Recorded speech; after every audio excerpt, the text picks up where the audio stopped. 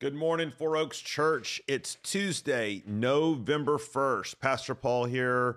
So glad that you've joined us. Now, we did send out an announcement prematurely, I might add, on Sunday or Monday morning, maybe it was, that we were not going to be doing pastoral devotionals this week. My thought had been I'd been out of town all weekend, gotten in late, gotten way behind. Just was not going to be in a position to do them this week. But God showed up as he always does. He showed off and he prepared a way. And I think we are locked and loaded, ready to go for Romans Rewind this week of November 1st. So we're going to be here the rest of the week and right on schedule. There was also something that I think has been pressing on me that I think would be helpful for us to talk about in relationship to the season we've been in Romans. So just to kind of to backtrack a minute to get us up to speed. We've been in Romans 13. We were in Romans 13 talking about the role of the government in the life of the believer and the Christian and the church, those things that should guide and direct our thinking and engagement with the government, with politics. We spent a good bit of time on that. Then we've transitioned into Romans 14, where Paul is talking about disputed matters, things that Christians can disagree on or do disagree on that don't really affect the core of the Christian faith, truth, the gospel, those sorts of things, but nonetheless important issues. And it's interesting, I think maybe Paul, we have to ask him one day, situated his letter in that way where anticipating that Christians might or very well would disagree about how does it look to faithfully engage the commands of God, the word of God, with the government in our political lives. He anticipated, or I think it, or certainly it could easily flow from this. What happens when we disagree about that? You know, for Paul, it was talking about Sabbath days and foods to eat and the weaker and the stronger brother. Well, how does that relate to the political world? Because let's be honest, that's one of the primary areas of disagreement that we have as believers, even in the evangelical camp, even in the conservative theological camp. What does it mean to walk faithfully, to engage God, the world, government, the Word of God in a way that honors the Lord, honors our conscience, and is a faithful witness? And so since we have 1 week from today, the midterm elections coming up, I thought this would be a good time to take a deep dive into how we apply Romans 13 and 14 in the political realm. And the sorts of questions that I'm interested in exploring this week would be some of those hot button issues. How should this impact our voting? What happens when there is a collision between the character of a specific candidate and the policy positions we think that candidate might represent or carry out? I mean, these are the sorts of political decisions we face. Should we be voting at all, or the lesser of two evils, or how does that work? How are we to prioritize different political issues? What does it mean? How much should the church, pastors, Christians be involved in politics? What should we be saying? What should we not be saying? What does it mean to have a witness in the world? These are all huge questions that we're going to resolve here in the next 5 or 10 minutes. No, we just want to kind of set the stage for these discussions. And what I want to do first today is, in brief, to spend a few minutes kind of outlining what I believe are the 5 sort of comprehensive approaches that Christians have taken over the centuries about how to best engage the government and their political worlds. And I'm going to use the taxonomy, the classification system that Reinhold Niebuhr articulated some 7,500 years ago when he talked about the way that Christ or our Christian witness is to engage culture.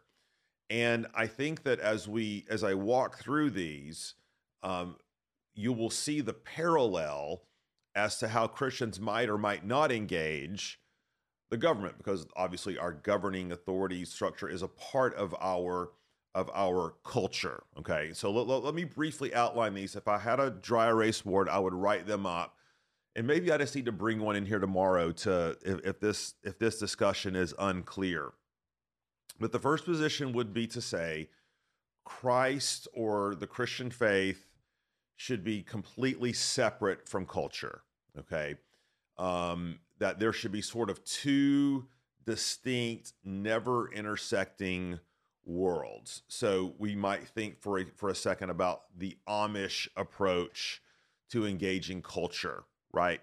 That there is this sort of radical distinction between the Christian community and the outside world, that we are to be just mainly focused on our relationships, the worship of God, and to be separate from the surrounding culture or political process thereof.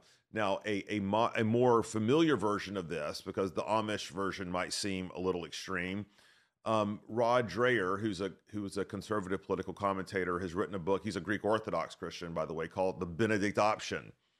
And he's saying that this whole idea of influencing culture is a myth, that the Christian witness and community is being rapidly overrun and secularized. And the best thing we can do as Christians is to pull away from the culture, focus on our own communities of faith, and maintaining faithfulness and fidelity to the truth and the gospel. So the first category, Christ separated from culture. Okay. There's another approach, second approach. This would be called the Christ over culture, or the church over culture. And this would be a model that would see the church or the Christian faith sort of being the religion de jour of society, of the world. So let's think about, for example, Islam. Okay, when we think about the caliphate and the sort of the theonomic Iranian sort of regime, that the religion and the state are merged, okay, and that the beliefs of the church or the religion become the beliefs of the culture or society. You may have heard terms like Christian nationalism, okay, and I don't want to get into that one today. We will talk about it this week, which again, essentially, some versions of it say that, you know, Christianity should be the religion, the official religion, or the dominant religious force in a culture, in a very distinct way, in a way that is dictating policy and electing leaders. The Roman Catholic model, okay, of church over state, was the way this happened for hundreds of years, right? In the Middle Ages, in the earlier part of later part of the first century, where Christianity was the official religion of the Roman Empire. And again, this posits this idea that the church or Christ stands over culture. Now, we know ultimately in heaven, this will be the model, right? There will be no rival. There's no democracy. Jesus is king. But this vision for earth sees this as a model to gravitate to. All right, there's a third model, and this would be called Christ and culture in paradox, okay, or the church and culture in paradox. This is kind of the Lutheran vision, okay, which sees us as these two worlds, okay, the city of God and the city of man in paradox, meaning that you and I as Christians are citizens of two kingdoms, okay, the kingdom of God and the kingdom of man. And to use the phrase of Jesus, we render to what is Caesar's, we render to God's what is God's. Now, this is different than Christ separated from culture. The two don't have anything to do with each other. The Christ and culture in paradox says more that we're citizens of two kingdoms. And sometimes these kingdoms overlap, but we don't need to confuse the two kingdoms, right? There's a distinctive mission for the church, there's a distinctive mission for the government. And again, Augustine, the city of God and the city of man. And if it sounds like a paradox, it is, right? And it's not always super clear as to how church impacts politics or the culture, or politics impacts the church. There is this overlap, but it's certainly, in Luther's mind, it's not the church over culture, okay? It's the church alongside of the state. Now, there's another fourth model, okay, which says that it's culture that should really shape the church, okay? Culture that should really shape Christ. And this would be more the progressive liberal vision, which seems to say that the church needs to be constantly modifying and adapting in order to stay relevant with the culture. And that this might oftentimes be seen, okay, and this is something you saw with mainline denominations for a long time, which is not the church bringing a distinctive witness and prophetic word to the culture and the government, but the church coming, kind of cozying up to the spirit of the age, becoming relevant, speaking the language, changing, using the traditional religious terms, but changing their meaning. This sort of progressive theology that seeks to emulate the culture in order to be relevant to the culture, right? And I think we've seen kind of where that goes historically, but that certainly is a model. It's one that you would see with liberal mainline churches. It's one that you would see in progressive versions of Christianity. Finally, okay, last one, there's this idea of the church or Christ transforming culture. And this is the idea, and this is more the Calvinistic version or vision, where Christians certainly are seen absolutely as members of two kingdoms. But in contrast to the Lutheran position, the Calvinistic position says that Christians should be involved and engaged in the political process. They should be seeking to transform institutions for influence, for Christian witness, for shaping of policy and election processes in order to bring forth biblical values and the kingdom of God. So Christ and culture are not separated, but this is not, now some would say what I just described as Christian nationalism. It's not, okay? It just simply recognizes that all governments are influenced by something, okay? Some sort of value system. And the Calvinistic position says one of those values, or one of those shapers, should be the Christian faith. So this is not seeking to establish a national church. This is not seeking to establish a theonomic kingdom, okay? But it's more simply saying, as God's will is being done in heaven, let it be done on earth as well through the hands of his people. Okay, so those are 5 models, okay? And we're going to reference them as we move through the course of the week. And so one, you might want to be considering for yourself, which of these models do I naturally gravitate to? What are the models that I've seen modeled for me? Which camp am I most, quote unquote, comfortable in as it relates to my own political engagement in the way that I think about these things? And so many things can influence us, right? Our theology, our experience with government, our experience with culture, our experience with church. It's going to be important that we grab hold of one of these ideas. And so just to let you know kind of how I would see this, okay? Christ over culture awaits the final kingdom, right? Jesus said, my kingdom is not of this world. Christ separated from culture, I don't think is faithful and true to our Christian witness to be salt and light, okay?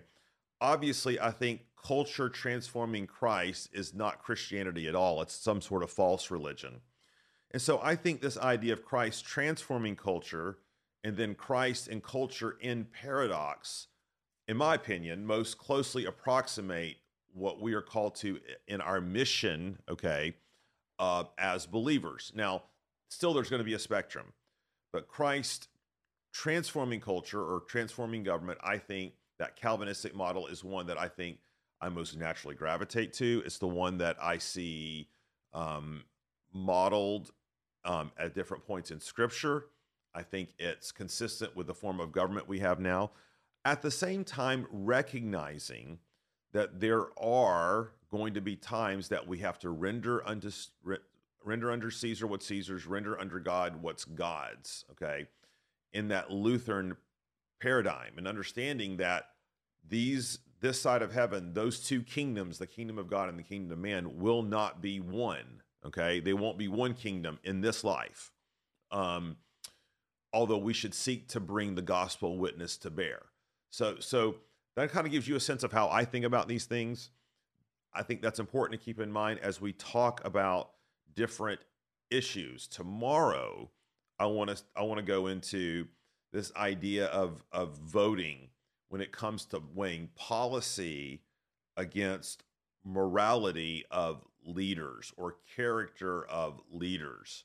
And I kind of look forward to hearing what I'm going to say then too. So we'll see you tomorrow, Wednesday. Now, let me pray. Lord, we want to be faithful in the way that we carry our Christian witness into every sphere and arena. Lord, we do believe you've called us to be salt and light. We do believe that you've called us to be a witness. At the same time, we have to recognize the limits of government and the political policy and process in this life, and that we will one day see a perfect union between your kingdom and the kingdom of man under the lordship of Christ. Lord, and we pray that you would bring it about more and more, even in this day, in Jesus' name. Amen. All right, everybody, see you tomorrow.